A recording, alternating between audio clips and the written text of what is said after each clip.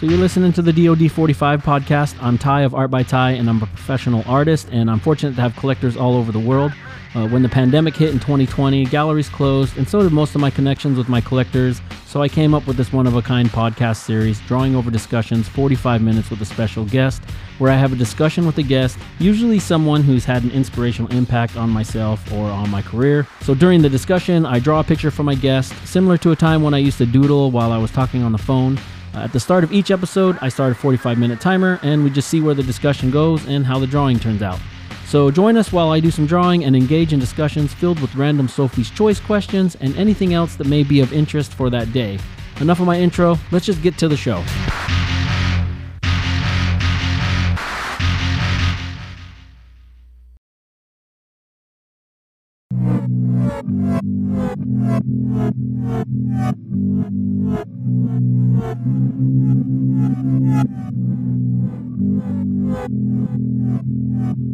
Hello everybody and welcome to another episode of DoD 45. I am Ty of Art by Ty, and I'm wearing these glasses for a reason. You will find out. Today on DoD 45, I sit down with one of my best friends, Johnny Ritchie. Johnny has always been known as a brawler, and at the same time, one of the most likable and charismatic people you could have the pleasure of knowing. He is a co-owner and vice president of business development at Rockwell Time, a lifestyle company specializing in watches, sunglasses, and apparel. In this episode, Johnny and I just shoot the shit like we would if we were just talking on the phone. Well, who still talks on the phone these days, right? We talk about old movies and even get into Street Fighter and Mortal Kombat arcade talk. We also discuss his time as a guinea pig, doing crazy stunt shit on Nitro Circus' TV series, The Thrillbillies, and a Nat Geo series called Man vs. YouTube. Johnny's had his hands in all kinds of fun shit and has always shined on television as a TV host on shows like Rockwell Chronicles, 3.2%, and The Ultimate Combat Experience. Whether you know of Johnny or not, in this episode you'll quickly realize just how rad of a guy he is. Even if you've been on the other end of one of his punches, or you're somebody who just thrives on hating, Johnny has the ability to make you love him through his charm and his animated storytelling abilities. We strike a serious note in today's discussion and come to understand how the tragic loss of his brother, his parents, and so many other loved ones has empowered him to turn every day into the best day. Doctor, I want you to help me.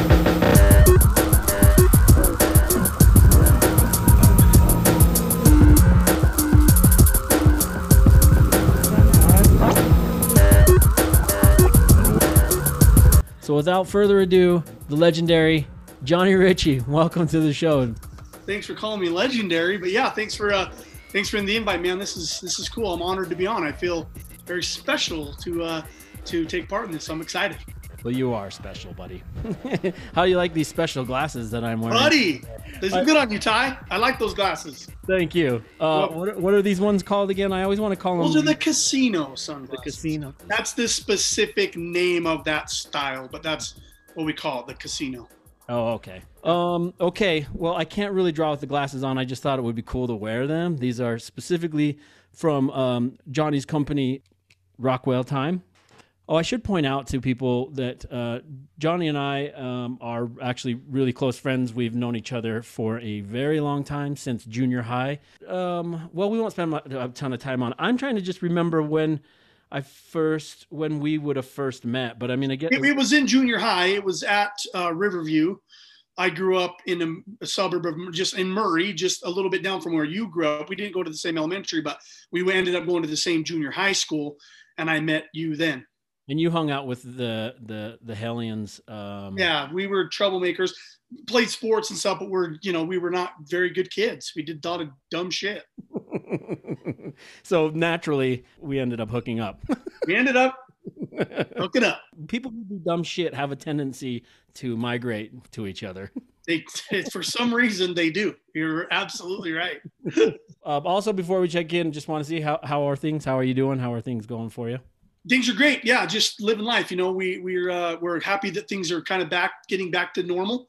At Rockwell, we do so many events. We're an event-based company, and so, man, we want to be out. We want to be out at the races and the fights and the just all the different sporting events and concerts and golf tournaments. And so now that things are starting to open up, we're getting so busy, which is awesome. Did things have to did you guys a lot of your guys' events canceled, like the motocross racing? Gosh, man, we were 90 live events a year. We had 3 through the pandemic. So it hurt that portion of our business. That's how we brand and market, is at live events. And so when those went away, we had to come up with a new strategy on how to market and to, to get in front of our customers. And so the one good thing is our core audience, our core customer, our first responders. So police, fire, military, those guys were all still working, right? Yeah. So that didn't hurt our business, but just the general casual customer, we lost about 65 to 70% of that business went away. Yeah. So for people that don't know, you're like you're a watch company, right? That's the base of the company. Yeah, we're a lifestyle brand, but watches and sunglasses is what we sell the most of. And then we have a full line of hats, shirts, socks, bags. And then you guys have like a team, like what do you call it? Like team member, like for sport, like you guys will. Yeah. So we sponsor, at one point in time, we were sponsoring about 1,000 different athletes across several different sports, mixed martial arts, motocross, golf, like all across the board. And we use those athletes as our ambassadors. They helped us build the brand. And then we kind of did a little bit of a shift. We don't have that many sponsored athletes at this time. We work with probably 100 really core influencers that push the brand for us and that are kind of our Rockwell family. Oh, I was going to ask you if you guys have any ambassadors participating in the Olympics coming up. Our biggest Olympic athlete was a guy named Casey Patterson, and he was an Olympic volleyball player. He was probably our most notable sponsored athlete. And then Darren Williams, who played for the Jazz and then went and played in the Olympics. He was a Rockwell guy. So we have a couple medalists that were part of the crew. That's awesome. All right. So one more question before I start the timer and start drawing. How many different TV shows were you on? So the Ultimate Combat Experience was probably my first taste, and we did that for 7 years, as you know. Mm-hmm. 7 years is a long time. So I did 7 fights every single weekend for 7 years, and we filmed those and put those on television. And then I did the Thrillbillies, which is part of the Nitro Circus crew. We had our own show on Fuel TV, and I did that for 4 seasons. And then we had it was a show that I filmed called Man vs. YouTube, and it had all the potential in the world. And we filmed 1 episode for National Geographic in the hopes of doing a series, and they didn't pick it up. Yeah, did National Geographic air the pilot? Yeah, they aired the show. Yeah, we had a big viewing party and stuff, and we were excited because they put a great show together. And I don't know. It was the total Hollywood move. It was like, don't call us, we'll call you. I think, don't you ride on top of a car on 2 wheels on that show, or is that a different show? Bro, that's the show. But the craziest thing that we did is over in like Dubai, these guys will jump out of their cars going 70 miles an hour and literally wearing sandals. They'll skate. They'll hold on to the door, and it's like they're rollerblading, but they're not. They're in sandals. And so we saw that on YouTube, and then we kind of broke it down. How did they do that?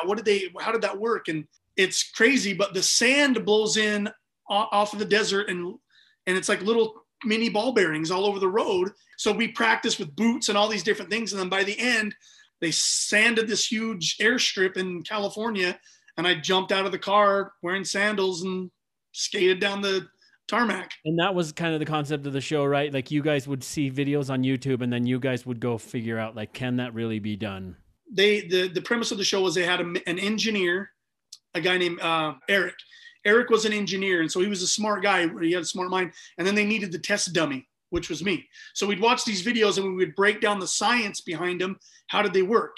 And then we would recreate them to see if it was fake or if it was real, if it could be done. And some of them we found were absolutely real, and others that were totally fake. So it was a cool premise. I mean, it really was, and it'd still be a cool premise today. Yeah, I think so. Almost like a Mythbusters type, right? But with viral videos. Yeah. So, You also forgot that you were on a TV show called 3.2%. 3.2%. That was a cool experience, man. We talked about bringing it back. We got to bring it back. But that was a fun show, a variety show, right? Where we went out and interviewed people and went to all the cool, different, unique places in Utah. And it was kind of that different perspective I loved it. I thought it was awesome. What other shows? Any other shows? And then for Rockwell, we filmed a television series called the Rockwell Chronicles, 54 1-hour episodes where we just kind of chronicled the athletes we sponsored, the events we attended. It was kind of an infomercial for the brand, but it was like this action sports television series where we would just, we would highlight our athletes, show them in their sport, and then travel to all these different events. Literally, there was a point in time at Rockwell when we first started that we were gone, 3 or 4 days out of the week at an event, and multiple events in one weekend. I remember one weekend, we had like X Games, we had K1 mixed martial arts, kickboxing fights, we had Supercross and like a monster truck show, like all on a Saturday. And we had to hit every single event. And so that was the show. It was traveling around, and it really helped us build our brand. We made a lot of connections through television that are still strong to this day. Partners that we have in the brand that saw us on Sunday, at 3:00 on a Sunday. And then now we're, 14 years later, we're still doing business. So it's kind of cool. That is. And then you were on one other show, Jay Leno. Yeah. Oh yeah. That's right. Yeah. I was pretty cool. It was actually Jay Leno's last season. Before he retired off the air. And there's these guys here in Utah that we're buddies with that actually worked at Rockwell at some point in time. And they have their own television series now on the Discovery Channel called the Diesel Brothers. And these guys were our friends, and they pulled a prank on me that got, I think, 10 million views, right? And so someone from the Jay Leno show saw the prank and invited myself and Diesel Dave onto the show to talk about it. And they gave me a little prize that I could wear on my head. You'll have to check out the video. It's pretty funny. It seems like a pretty dangerous prank because like you're in a bathroom with a bunch of exhaust spray. Totally. Yeah, no, it took years off my life. I'm telling you right now. Like black. Yeah, no, I'm suing those guys. No. Well, they're doing really well now. Yeah, they're doing really well now. But yeah, they're doing really well though. Those guys are killing it. They've got a real cool formula. They're good guys. Diesel Dave is like the best guy in the world, and their shop is literally 1 block from our compound up in Woods Cross, Utah. And so we see them a lot. They use our facility for different videos and things that they put together. And yeah, man, they've got the #1 show on Discovery, and yeah, awesome. It's pretty cool. It's fun to be a part of that. It was a good time. Yeah. All right, so we'll get started with this timer. Wow. That a limited edition, one of a kind Rockwell timer. Oh, that's your watch. Look at your watch. I like the one you got on your wrist a little better. I do too. The only problem is I can't wear a watch while I'm drawing because it's heavy. And I like the heavy look. Dude, that's a limited edition. We didn't make too many of those, and you've got one. Yeah, I know. I'm honored. Thank you so much. Well, you deserve it. And who else? The volleyball player, doesn't he have one too? Yeah, I think Tito Ortiz has one, mixed martial artist. Casey Patterson. I think like Jeremy McGrath, the king of Supercross, we gave one to. You were a huge Tito Ortiz fan, by the way, right? Huge, bro. He was the reason why I got into fighting. Okay, so we'll get drawing then. So I'm glad to hear things are working out good. The events are starting to happen again, and yeah, to be back and doing events is exciting, and it's how we built our brand and what we'll continue to do until the day Rockwell sells or we go under. Uh-oh. Were you just like leaning into something there, or that was just as far as No. We Rich Agate, my partner, the guy that founded Rockwell, he's building this business not to sell. We have too much fun, man. We don't ever want to sell it. We just want to continue to keep doing what we're doing because it's fun and awesome. Yeah. And probably everybody that's been an ambassador or anybody that you guys come in contact with, like probably hold you guys in high regard, just because you guys are solid. So thanks, bro. Yeah. All right, Will, we're going to get started on the drawing. I'm going to turn the timer on to 45 minutes. So Johnny wanted to have a honey badger drawing. So I'm going to draw a honey badger with a few little inside things that I know about Johnny that I'm going to put in there. Why a honey badger? These are, it's in the Guinness World Record. They are considered the most fearless animal in the animal kingdom. They'll fight lions. They'll eat cobras. The honey badger just don't give a shit. They're tough as hell. They're durable. And I've always just loved their little tenacity, and they're just these little explosive little animals, So yeah. No, when I was looking at the badgers to draw, I was like, oh my God, it looks like the shape of a badger is almost like how you're shaped. Not anything bad about your shape, but they're like stout, like they seem like these little, well, especially the one I'm drawing right now, he's like this compact. They have really tough, thick skin. That's why they can fight and kill and eat cobras, because the cobra can strike them, but they can't pierce their skin. Oh. But their skin is also kind of loose. So that's why they're so tenacious. Like they can move around and their skin just kind of moves. It's weird to hear the explanation, but yeah, they're hard. Like even when a lion will bite it, they don't pierce through it right away. So that's why they're able to spin around and bite their nose and get out of it and run off. Yeah, they're a really cool looking thing. All right, so let's you know what? Let's get into this with some important Sophie's choices. Here we go. How about this one? Johnny Utah or Johnny Knoxville? Knoxville, bro. Come on. I mean, and I love Utah. Give me two. I love Keanu Reeves. I mean, especially now in all these John Wick movies. But Johnny Knoxville, like, come on, man. We watched those shows. Those shows were part of the inspiration for a lot of the dumb shit we did that probably led me to get into that comedy stunt world with the Thrillbillies anyways. Like, get to be a little bit like Johnny Knoxville and the guys. So yeah, Knoxville. Did you ever have a chance to work with Knoxville? Was there any association between the Thrillbillies show and Jackass or not? Was there no sort, kind of the Kevin Bacon, right, thing where it's 6 degrees. So Nitro Circus, which is Travis Pastrana, Eric Rohner, Street Bike Tommy. There's like 6 core members of Nitro Circus. And Nitro Circus had their show on Fuel TV and then got picked up by MTV. And when MTV picked them up, they needed a show to fill that time spot on Fuel. And so they created the Thrillbillies, which were the Nitro Circus's ugly stepbrothers, right? And so I was a cast member of that. There was 5 of us, 6 of us, well, 7 throughout the years. And so that we filled that void. And in that, the Nitro Circus guys did a lot of things with the Jackass crew, with Johnny and Jeff Tremaine and Party Boy and Steve-O and that. So yeah, there was some crossover there, but I never directly got to work with any of those guys. I mean, you're still alive. You still have time. Yeah, there's still time. How did you end up on that Thrillbillies show? So mixed martial arts, my passion. Obviously, we talked about doing a television show for 7 years. Greg Godfrey, a guy by the name of Greg Godfrey, who was the godfather of Nitro Circus. He reached out to our jiu-jitsu instructor, a guy by the name of Griffin Reno.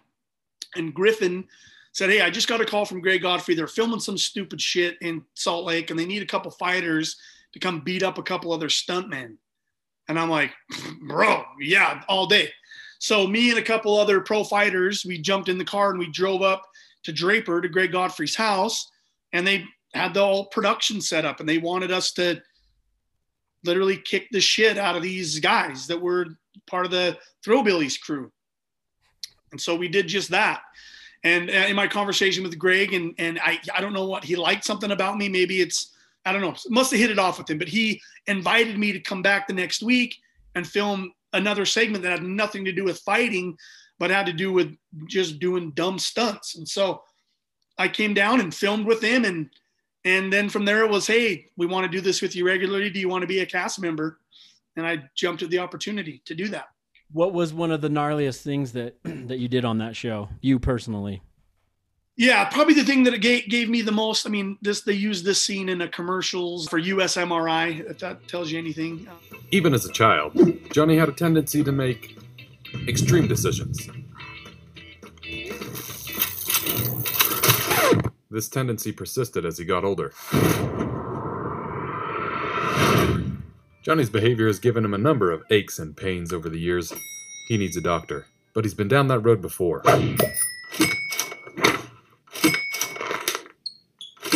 All to find out that Johnny needs an MRI.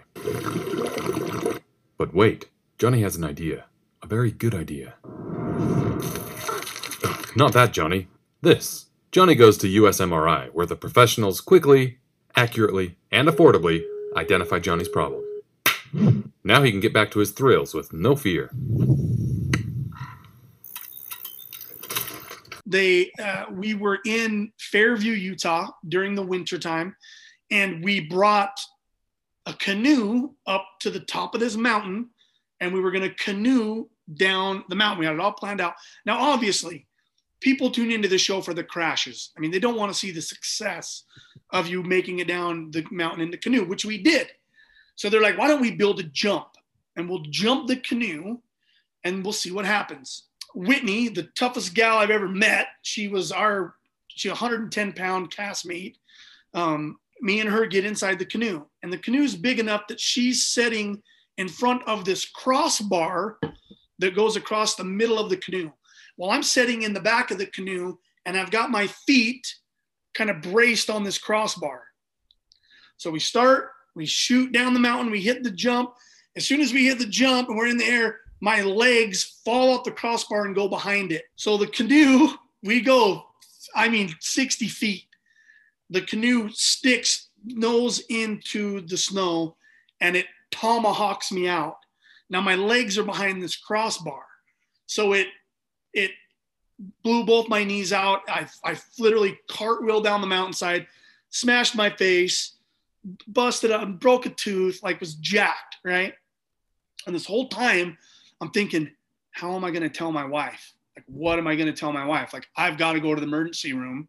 I'm going to have surgery. What am I going to do, right? And so being in that position, I called my brother-in-law, Zach, and I'm like, Zach, do you still have those old crutches and motorcycle braces? I was literally going to just try to strap those on and hide it from my wife because she did not want me doing any stunts in the snow. My dad became a paraplegic, broke his back in a tubing accident. And so obviously snow sports were never our thing growing up. And she's like, something's going to happen. I know. And I'm like, nothing's going to happen. Something happened. Let me ask you something. Before, when you were getting ready to do that, did any part of your dad's crash, did any of that come into your mind before you were about to do something that literally... Totally. Yeah, totally. Because we'd done snow stunts before, and there were some I just said, I'm not going to do that, right? We did the same thing on a tube where we shot one of our castmates down the same mountain to hit that ramp on a tube, and he flew, right? And that's all that had happened to my dad was he had my older sister in his lap. He hit a jump, landed the wrong way. It bent him, snapped his back and severed his spinal cord. And so from the time I was 5 years old, my dad was a paraplegic, right? So I grew up part of my life in the VA hospital. My dad was a veteran, spent a lot of time in the VA hospital, but that's all I ever really can remember my dad as being in a wheelchair. I don't ever remember him walking around or always in a wheelchair. And so, yeah, that had crossed my mind. So then there were times when I said, no, man, I'm not doing that. I'm not going to do that particular thing because it played in the back of my mind. What was the difference this time? The shape of the canoe? Once again, yeah. I was just like, oh, it's not a surface where I'm going to bounce, right? You're not going to bounce and fly into a tree. You're in this canoe. And that seems way more dangerous to me than a tube. But you had personal experience with a tube, I guess. With a tube, right? People tube every winter, millions of people tube. You get a bloody nose, or you maybe get you're spraying or something. But yeah, you don't ever think tubing is going to cause paralysis. And I can tell you this, too, man, and it's true. And I don't care if you talk to any kind of stunt performer. I mean, Kodak courage is a real thing. If the cameras are on you, you'll do shit that you normally would never do. So that happened a lot. When I know the cameras are rolling, you're like, oh God, am I really going to jump this motorcycle into this? Oh God, okay, let's do it. Shit breaks, things fly, and you're okay. And so it's awesome. But I've seen a lot of guys spend the next 2 days in the hospital because of the stuff we did on set. How did your wife like you in that when you were doing that show? She didn't like it at all because you're always getting banged up and sore, right? I mean, even when I fought mixed martial arts, she liked that more because there's only so many things that can really happen inside of a cage or a ring at the time. You can always have an out. You can always tap out and be like, I'm done. I didn't do that too often, but it happened. Okay, it happened. So, Johnny, I'm wondering, I actually didn't know this story, but so what happened after you crashed and you called your brother-in-law to get the crutches? Yeah, he's like, you're an idiot. Your wife's going to find out, dude. So I did have to go to the hospital. I did have to, went to the emergency room. I did have, I literally blew out both of my knees and I was on crutches for 6 months afterwards. But we still filmed. And that's the thing. I would tell my wife, oh, we're going to set. That's how you get paid. You show up on set. And if they use you, that's the glory. And so I would show up to set a lot of times and I would just be a character. I wasn't really doing anything.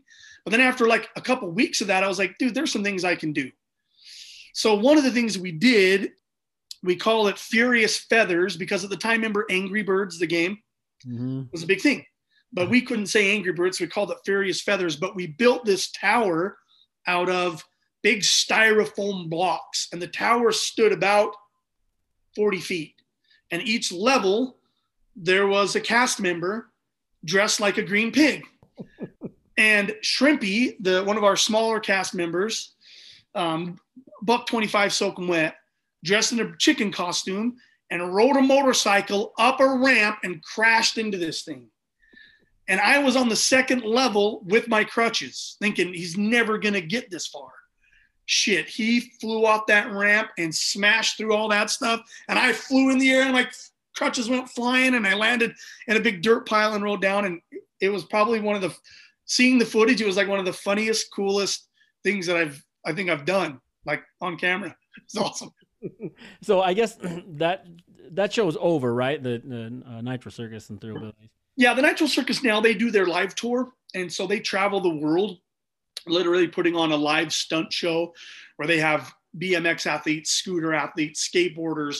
Some of the top action sports athletes in the world aren't even competing in like the X Games and stuff anymore. They're a part of this traveling troupe of stunt riders, and they literally fly all over the world and put on stunt shows. And so when they come to Utah, they've done what they've called the Nitro Circus Experience, where like a big company will hire them to come in and do like a grand opening or a party. And I've done a few of those, right? Rode a garbage can down a big ramp and jumped it into some foam or something, but or announced. Because I like announcing a little bit more than anything, because first off, you don't get punched in the head and you don't break shit when you're holding the microphone. So I like to do that.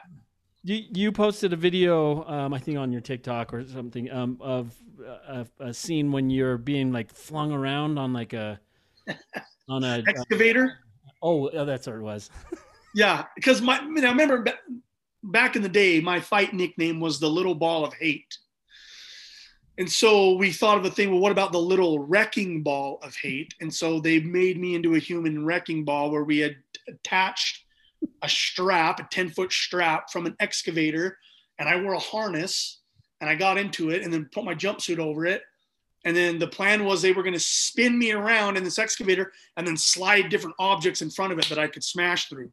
So like a bunch of drywall, a bunch of 2x4s nailed together, garbage cans. And so it did it. And it was a riot, right? Like flying around, spinning around. But then, those excavators just don't like slow to a stop. He just kind of stopped it. So as I'm spinning around, we're flying, he stops it and it like wraps me up around the bucket handle and I flip down and bang, kind of catches me as I'm upside down. But here's the thing, like anything that we did it literally by drawing it on a napkin. Like, would this work? Could we build this? Could you do that? Shit, let's try it. Draw it on a napkin at lunch, go back, put it together. The next day we film it. And that was kind of one of those things. Wow. I imagine there's not an underwriter that really wants to have anything to do with that. With those guys. Yeah, no.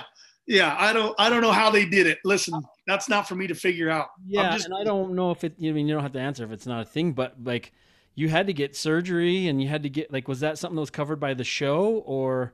Well, I had health insurance and they had backup insurance. So this is the good thing is I didn't have to have surgery, which was a good thing. So I was on crutches for like 6 months, braces. And I mean, my knees still aren't amazing, but way better than they should be really without getting surgery and stuff done. Do you have injuries right now that you can feel sitting there right now? Yeah, I do, man. Sometimes I have to wear like a freeze sleeve, which is this cool sleeve that you put in the freezer, then you pull it up. Because sometimes my knees will just like swell out of nowhere, like just nothing. And it's like impossible to walk around for a couple of days, and then it just goes away. But I mean, overall, I feel pretty good, but I am 43 and I'm getting older. And so there was talk of us rebooting and doing, and I'm like, dude, that's just count me out. How about Bam Bam Rubble or Bam Majera? So when I was a kid, that's what my parents called me, Bam Bam. I picked shit up. I'll be the strongest kid, and I was this little towhead, blonde-haired kid that would run around. So I have more of an affinity for Bam Bam, and I love Bam Margera. But for me, it's more nostalgic. Bam Bam. I mean, I literally remember flipping over like our living room couch and just getting my ass whipped by my mom. How about Johnny Cage or Johnny Quest? Mortal Kombat! Johnny Cage all day. Which did you like better, Mortal Kombat or Street Fighter?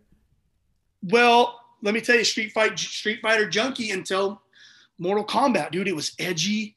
It was, oh my God, parents didn't want their kids playing it. I even believe at one time, like it made like, there were senators, like they wanted to get rid of all the Mortal Kombat arcade games because of the blood and violence. Yeah, brilliant and idea. That made you want to play it so much more. Yeah, the politicians are such idiots. Like, yeah, smart move, right? Like you just gave that video game the most advertising it could have ever gotten outside of the top stop that it was at. But for you to do that, you blew it up for them. Yeah, same thing happened with Garbage Pail Kids. Like the second parents and people, adults start saying, trying to get rid of shit because they don't want their kids to see it. Like that's the first thing kids run to. So Blanca or E Honda? Well, Blanca, that was probably my main character. If I wasn't playing Ken, I was playing Blanca. The shock that he could do and spinning into a ball and that uppercut punch, like, yeah, I was a Blanca guy. What about sure. Ken or Ryu? Ken, I was Was Ken in the white suit or the red suit? Red suit. Yeah, Ryu was the one in the white red suit. But I like to play with Guile too. He was this pro-American, fighting on the military base. Like, and I used to have a flat top, and I can say that I tried to model it after Guile and wanted to be Guile. Yeah, I mean, I wanted to slide a little tight. You wanted to be Kid. Wait, which one was with the really high flat top? Was that Kid or Play? I think it was Play. What about RoboCop or Copland? Did you say RoboCop? Say RoboCop. RoboCop, dude. Are you kidding me? Do you still? I mean, that's pretty much shit. That's the bee's knees. That's a movie that when it is on, I will watch it no matter what time of day, no matter what scene it's on. I'm finishing it. Switching gears a little bit. How about Karl Malone or Post Malone?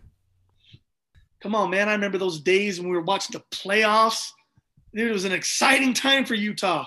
So the mailman, dude, all day. Then he went and pro wrestled in purple leather pants. You know I'm rooting for that guy. Yeah, I'm Karl Malone for sure. But I do love Post Malone. He's a Utah guy. That's right. Yeah. Loves Utah. Don't you have a funny or a funny story about Karl Malone, or maybe you don't even want to talk about that? Oh, when I beat up a guy that was his Karl Malone's personal trainer. That's what he told me, anyways. I don't know. It was kind of a weird deal. I was thinking when I was going to bring it up, I was like, maybe that's not maybe the guy wasn't even really him, or maybe he doesn't want to talk about it on the show. Oh, I don't care. It doesn't bother me. But yeah, I got into a fight with a guy who was total road rage incident. And I was furious, and the guy cut me off and kept flipping me off, and I could just see his hand out the window, and I was like, pull over. We end up pulling off of the freeway, pull into a freaking hotel parking lot. I jump out. This dude jumps out of the car, and I was like, oh shit. Huge, dude, like the biggest, just muscle bound, and I'm thinking I'm gonna get destroyed right now. I say, I'm a cop and here's my badge. And I took my wallet and I put it in his face. And as he's looking at my wallet, I just racked him as hard as I could. Just punched him because I knew if I didn't hit this guy first, he's going to kill me. But when I hit him, my freaking wallet blew out of my hand. I went in the middle of the road. All my cards and money are blowing everywhere. I'm just freaking out.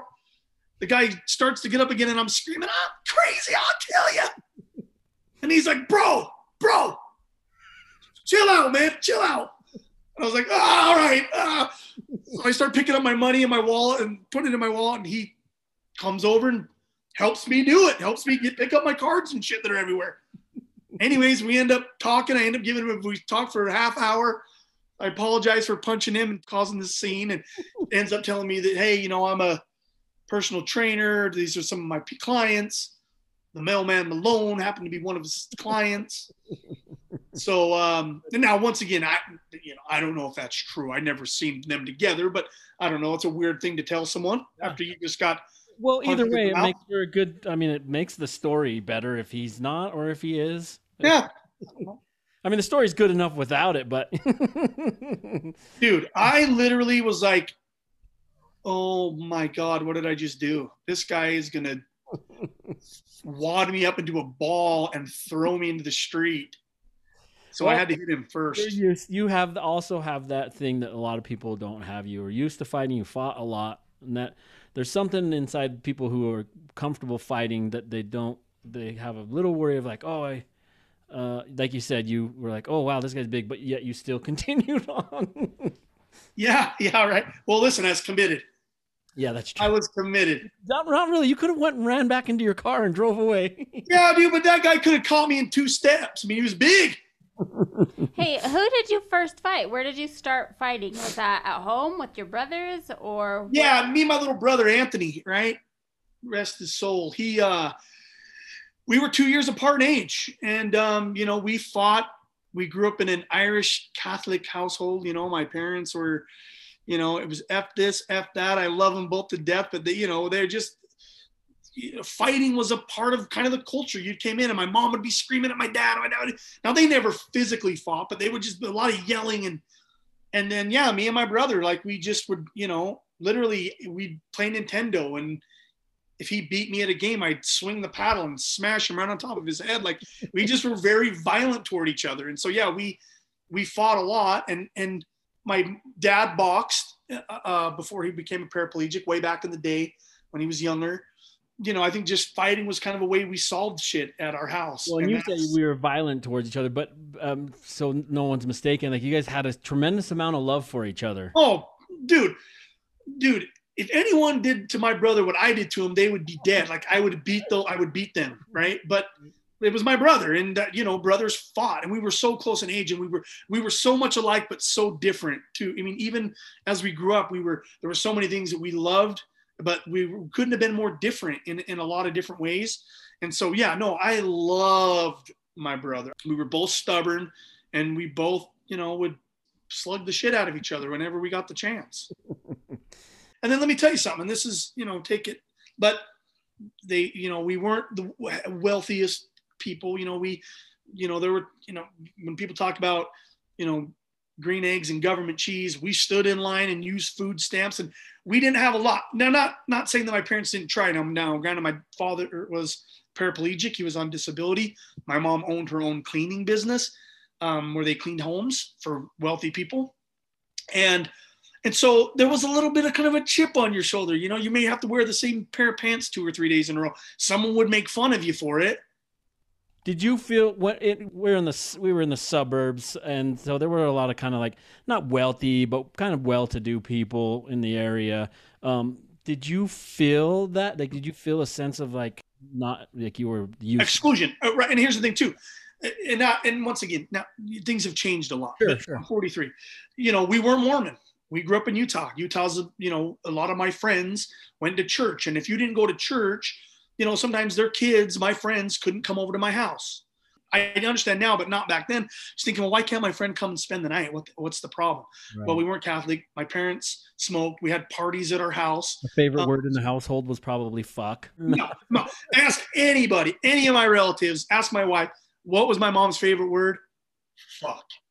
That's probably why I have a bad potty mouth. But and were we you? didn't grow up like super poor, but like my mom did her best to provide. We had government assistance because my dad's injury and he was a veteran. And so, it's not like we had a ton of money. We didn't live in a big house. We didn't have nice fancy cars. We never went without. Like, Right. We had bikes and we had toys and we had clothes and we had food. But sometimes you get made fun of for that shit. Right. And so our defense mechanism was, it was to fight. Like it was the fight. And that's kind of how we grew the reputation. Like the Ritchie brothers were knuckleheads. Like we just weren't afraid. Like I wasn't afraid if I lost, I lost, but that didn't happen too much. Right. No, not many that I can think of. They're all really fun stories. They're like one of my favorites that I always, whenever we're hanging out with new people around, like I'm like, hey, tell that one story. Because hey, listen, and as I get older, the older I get, the better I was. That's right. I'm not letting the truth get in the way of a good story. Okay, well, it wasn't Karl Malone's trainer. It was Karl Malone. And he was wearing purple pants. Speaking of Karl Malone and the Jazz, you worked with another NBA All-Star, Darren Williams, on a podcast called Ballers and Brawlers. That's right. It was you and Darren Williams and Sean O'Connell, the guy that won the $1 million in the Pro Fight League. So what happened? Sean O'Connell took his $1 million, and then you guys don't do the podcast? Oh, dude, those two are such highbrow ballers, dude. They wanted to travel the world. Funny story. I got to meet Darren through Rockwell. Like I said, Darren was a guy we made the Darren Williams watch. And then his best friend that ran his charities and helped Darren in a lot of ways was a kid named Matt Mitnick. And Matt Mitnick, I first met at the Darren Williams Celebrity Dodgeball Barrage charity event where they were raising money. I was starstruck. Obviously, it's Darren Williams, guy played for the Jazz. He's an Olympic gold medalist. Like he was the man here in the state of Utah. When Darren moved to play basketball overseas, I don't know if a lot of people remember this. And when he did that, Darren was gone and Matt was still here. So Matt became kind of our events manager at Rockwell Time. He did a lot of the day-to-day operations, but also traveled with us. And me and Matt became super, super close. And so Matt's one of my best friends, and he's Darren Williams' best friend. Well, so me and Darren hit it off as well. Darren's a big fight guy. He owns a mixed martial arts gym in Dallas. He trains mixed martial arts every day. Probably the toughest basketball player that's ever played the game. I mean, I'd put him up against anybody, and he's choked me out a time or two. Oh, has he? Yes, he has. Yes, he has. Yeah, man, me and Darren just became buddies, and we were talking about doing a podcast. And it was like when Darren was here, he was traveling back and forth between Utah and Dallas. Sean was still fighting in the PFL, but also doing some announcing stuff. And we thought, man, let's us three get together. We would bring on professional athletes and we would discuss their favorite fights and what are they doing with their time. And so it was fun, man. We had a great time. I think we did 10 or 15 episodes, but then it just got harder and harder to kind of pin those guys, which I live here. Right. I'm available, bro. Come on. But those guys were just, man, Darren was traveling back and forth. Sean was really starting to focus more on the PFL and his fight game. And so we just kind of stopped. Like, it was never really officially announced or anything. We just kind of stopped doing it because we could never get in the room. We've talked about bringing it back now that everyone's kind of in a different place in their life. But I don't know. It was fun. You never officially announced it was over, so you've just been on a little bit of a hiatus, so it can come back anytime. Been on a little bit of a hiatus, Ty. Yeah. And that's why, man, I can appreciate what you guys are doing, what you and Adrian are doing. This is awesome. You've had some amazing people on here. I feel honored to be a part of this thing. How about, let's see if we can really break the Earth's core here with this Sophie's Choice. The Hulk or The Rock? Dude, at one point in time, you're talking to the Rock super fan. You remember those times? I had a Rock shrine. Now, this was before the Rock became the Rock. I'm talking early WWE days when The Rock first came out. I bought every magazine, if it had him on the cover of TV Guide, I bought it. And I built. I remember that you had a big gulp cup with his face. I still got it. It's in a box in my closet. Okay, so The Rock, man, love that guy. But my niece Brixton is about to turn 5 years old. A form of our connection where we share this love for this character is intense, and she absolutely loves the Hulk. Like, she dressed up for the Hulk for Halloween as the Hulk. She's 4. All the little kids are in dresses. She's got the full Hulk green costume, green mask, did her hair green. So the Hulk, as much as I love The Rock, man, the Hulk was my guy. Hulk wallpaper when I was a kid. Like, Die Hard, I'm saying the Hulk is it. How about since we're speaking about The Rock, how about Kevin Hart or Kevin Sorbo? Fucking Hercules, bro. You throwing some Hercules action to me? I never really liked that hokey shit like Hercules or like Xena. I never really got into it. But Kevin Hart, I watched that document. I mean, I've always thought he's a funny guy. Watched his stand-up. I've never seen him live. But he seems like a pretty good dude. Like, he's a grinder. Yeah. That dude works around the clock. I can appreciate that. He's got the #1 new movie on Netflix right now. We watched it last night, and I was trying to hide my tears. Yeah. Is it good? Yeah, it's good. I would recommend not watching it. I know. Because you're just going to cry the whole time. You do. It is very heartfelt movie, but it's very like it's a really good one, and he is really. I'm not a huge Kevin Hart fan. I'm a big fan of his work ethic, but he was. Like, he changed me. I'm turned around on it because his acting, his chops in there were awesome. Like, very real. It is a really, really, really good movie. But like, well, you guys know I wear my emotions on my sleeve, and I've cried in commercials. So, I'm a puss, so that means I will. You'll be bawling your eyes out, dude. I'm not even joking, man. Sometimes there's a song, and I'm like, oh, what the hell?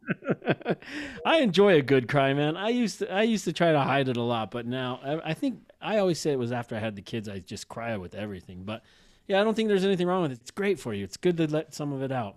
I think it was after we switched from dairy milk to soy milk. Oh, maybe that's what it is. That is what happened.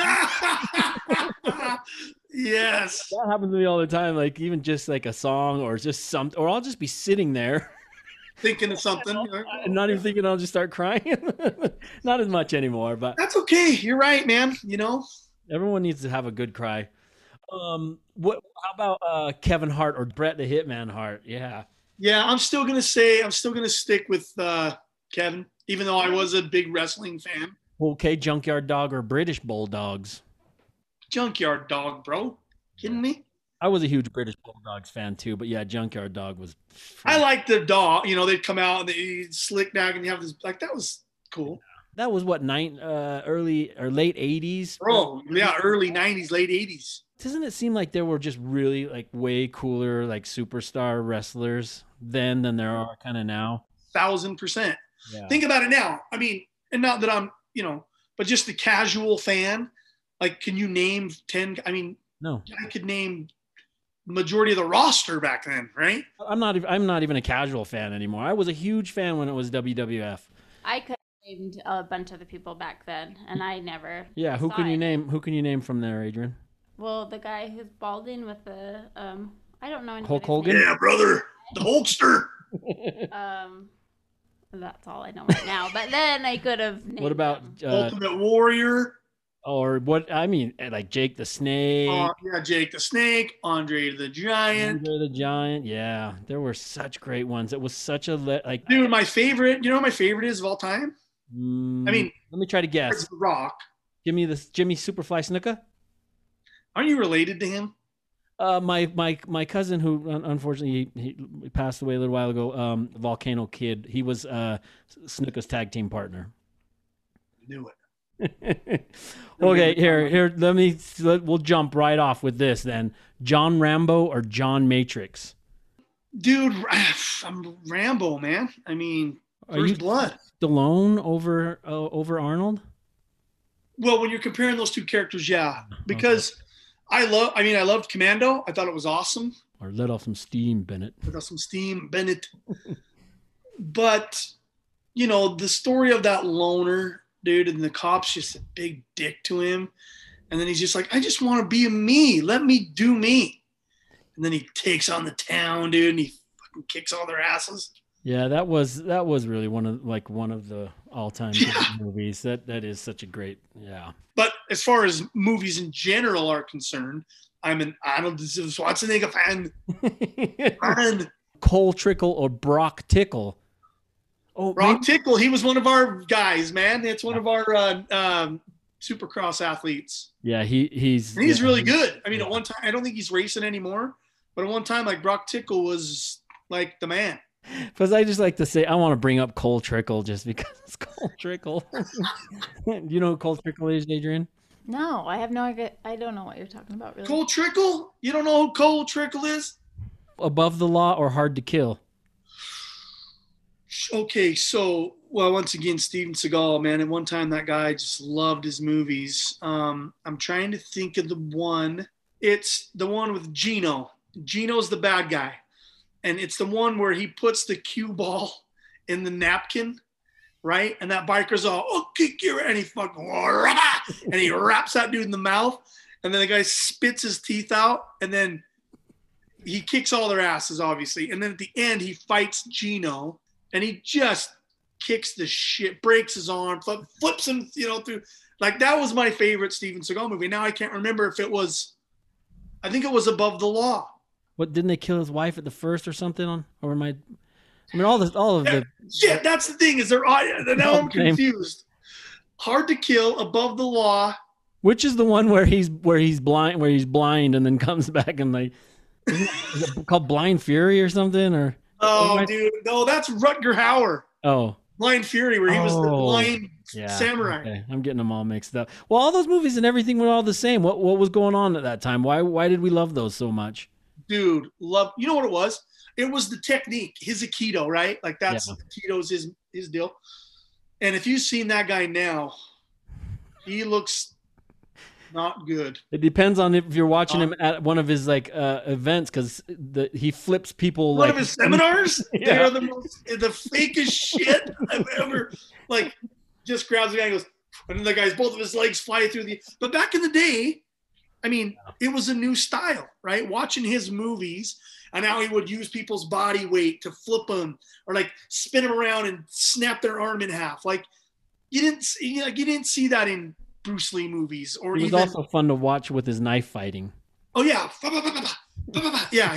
When you have sticks and like, that's what I mean.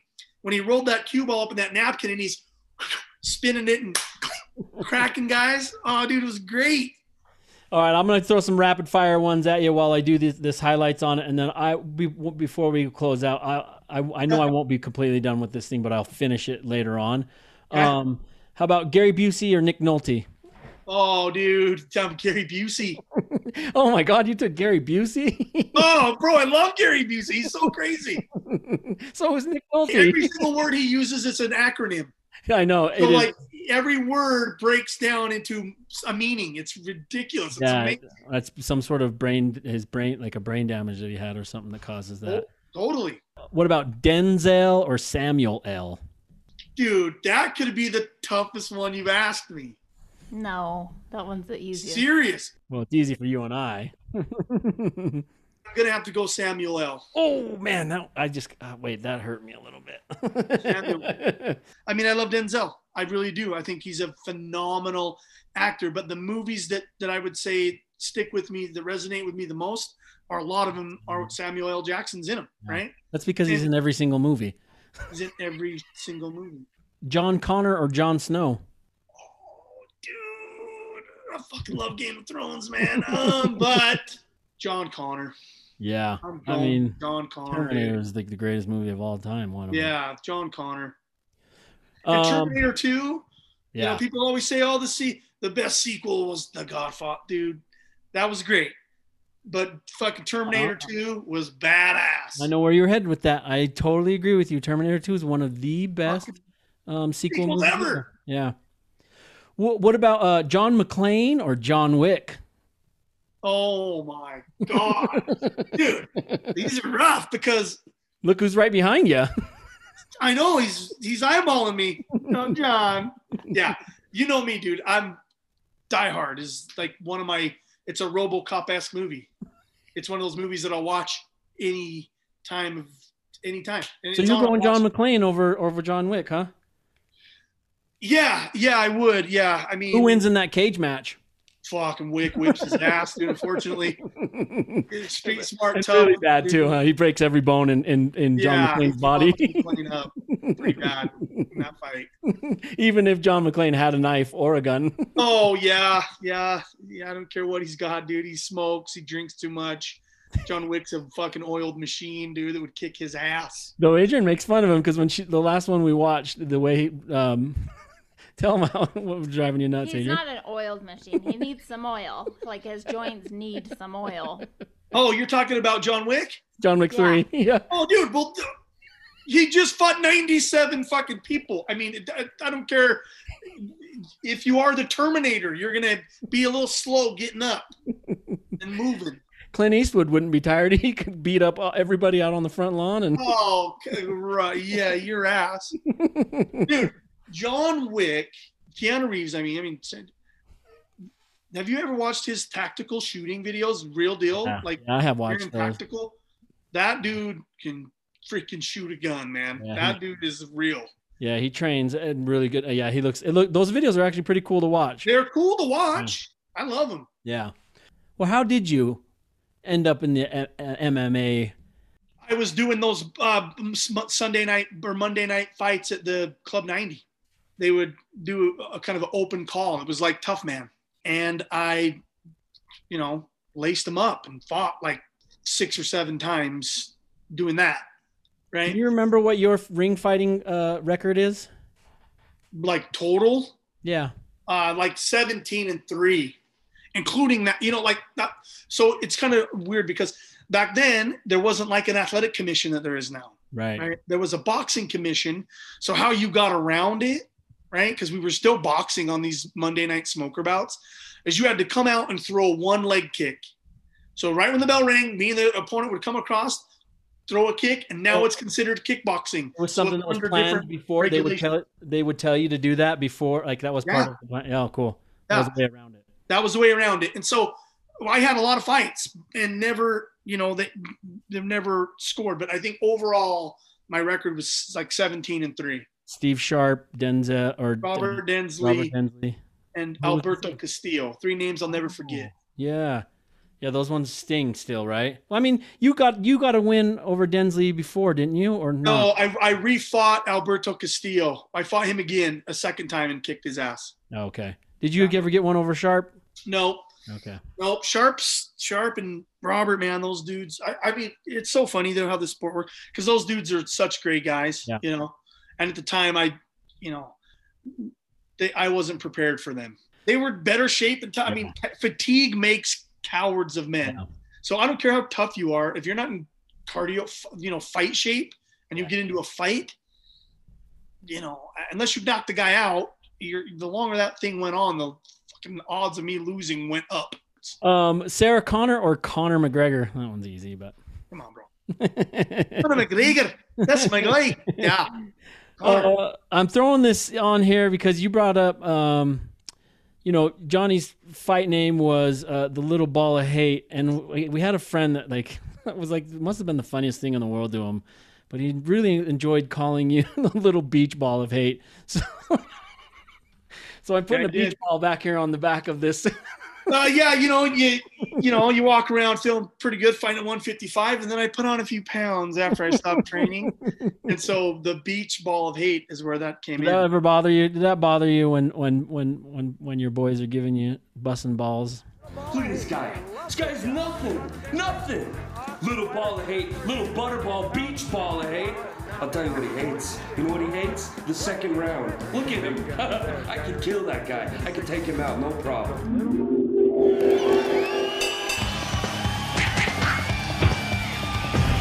Who's the butterball now?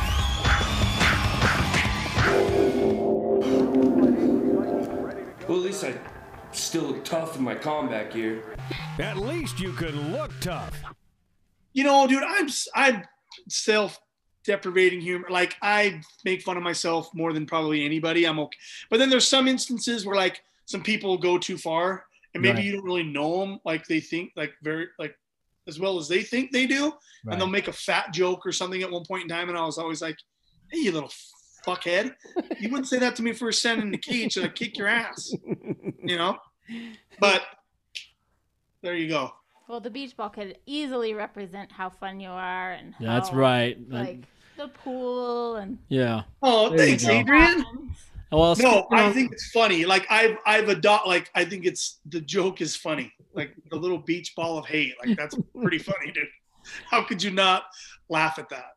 Well, before we close this up, I do want to, without like getting too deep into it, your life, though plagued with all kinds of tragedy, with death, and like your house as a kid burning down multiple times, et cetera, you're so full of joy, and you're like an incredibly pleasant person to be around, and you always make loss can lift you up or bring you down, and I think you've chosen to be uplifted by all of that. I think it's a choice, but I don't know. I couldn't finish my sentence. I started to get choked up. I am right now. I don't like to hear this shit. Shut up. But you always make everyone around you feel important. Why, or not why, but maybe, like, how do you maintain this level of enjoyment? Where's this coming from? Man, you know, I love life, dude. Like, I'm blessed to have amazing friends and family, and an amazing wife, and you know, to get to do the things and be a part of the stuff I've done. Like I said, I feel blessed. Like, I know I've worked hard, I've sacrificed, I've done things that, you know, that have been hard, right? But I also think that being around death, you get a perspective of, you have to enjoy it all. How easily or how quickly it can just go. Can go. I mean, it can go.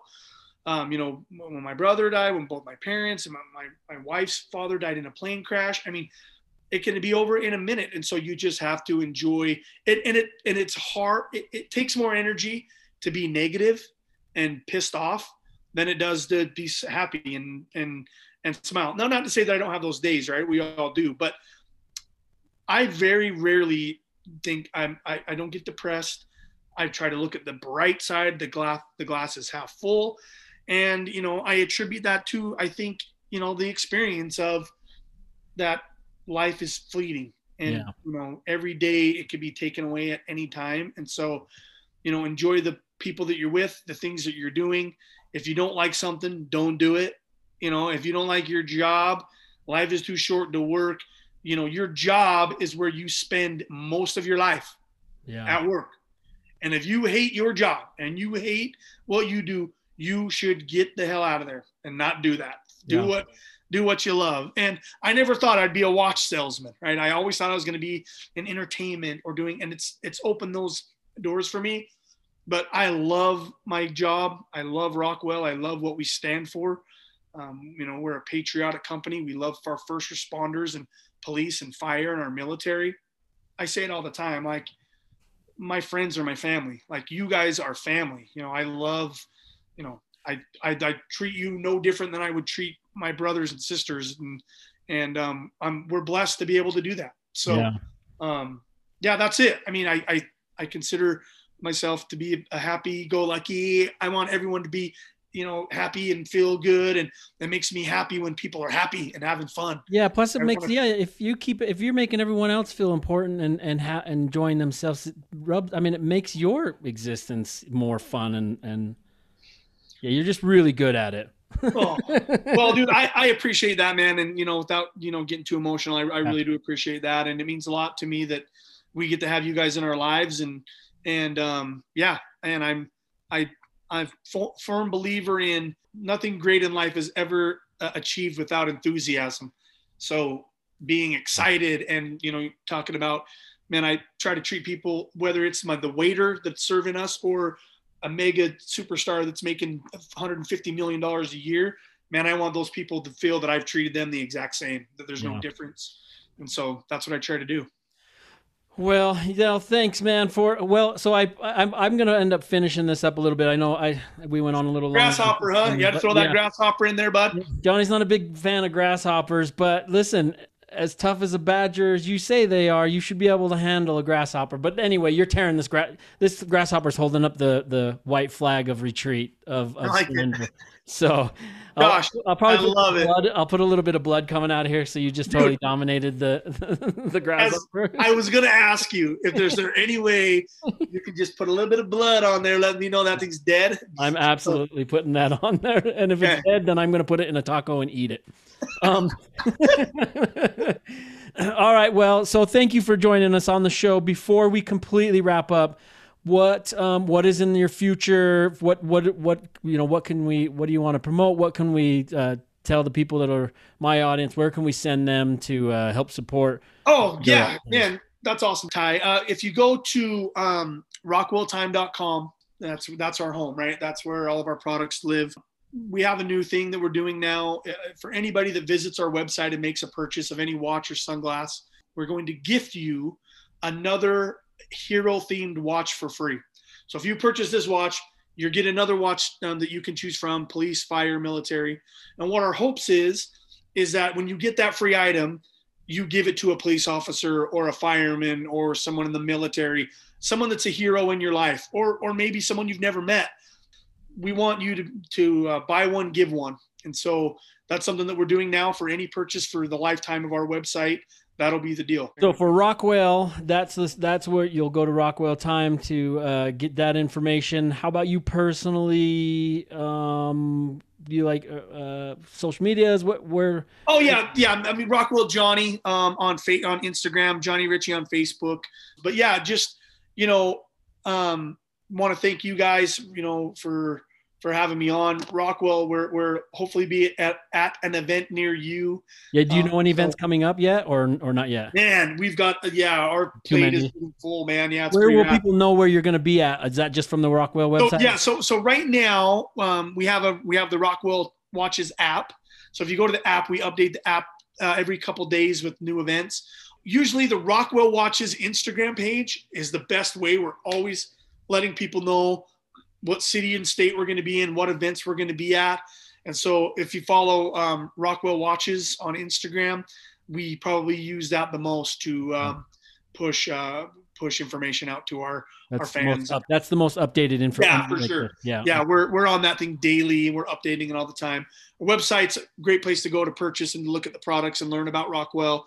But as far as events and things are concerned, Instagram's the best. Okay. All right, man. Well, thank you so much. There's your Badger.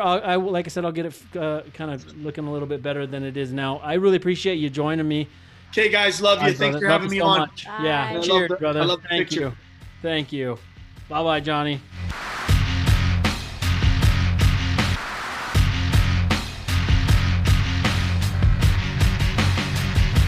Johnny, thank you so much for joining us on DOD 45. You always entertain me with your stories and laughter. Your admiration and generosity towards veterans and first responders has always been ever present. You continue to pay it forward with Rockwell's never-ending buy one, gift one watch promo, which is a great way to thank a benevolent person who has selflessly served the country or community. Head over to rockwelltime.com to check out all their watches, sunglasses, and apparel. If you'd like to find out more about me and my art, head over to artbytai.com. That's art by T-A-I. And you know what? I'm going to go with some reverse psychology. Do not go follow me on Twitter at artbytai. I mean it. Stay away from it. As always, hit subscribe, and you can find any necessary links and further information below. That's it for now. Thank you again for joining us. Cheers.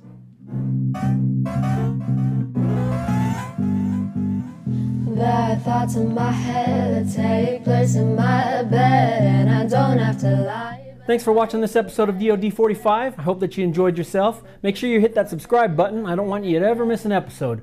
Also, stick around my YouTube page for a bit. There's a whole array of videos to enjoy, including time-lapse videos, drawing tutorials, and live streams. It's like an amusement park. Now click that subscribe button and go watch another episode of DoD 45. Cheers.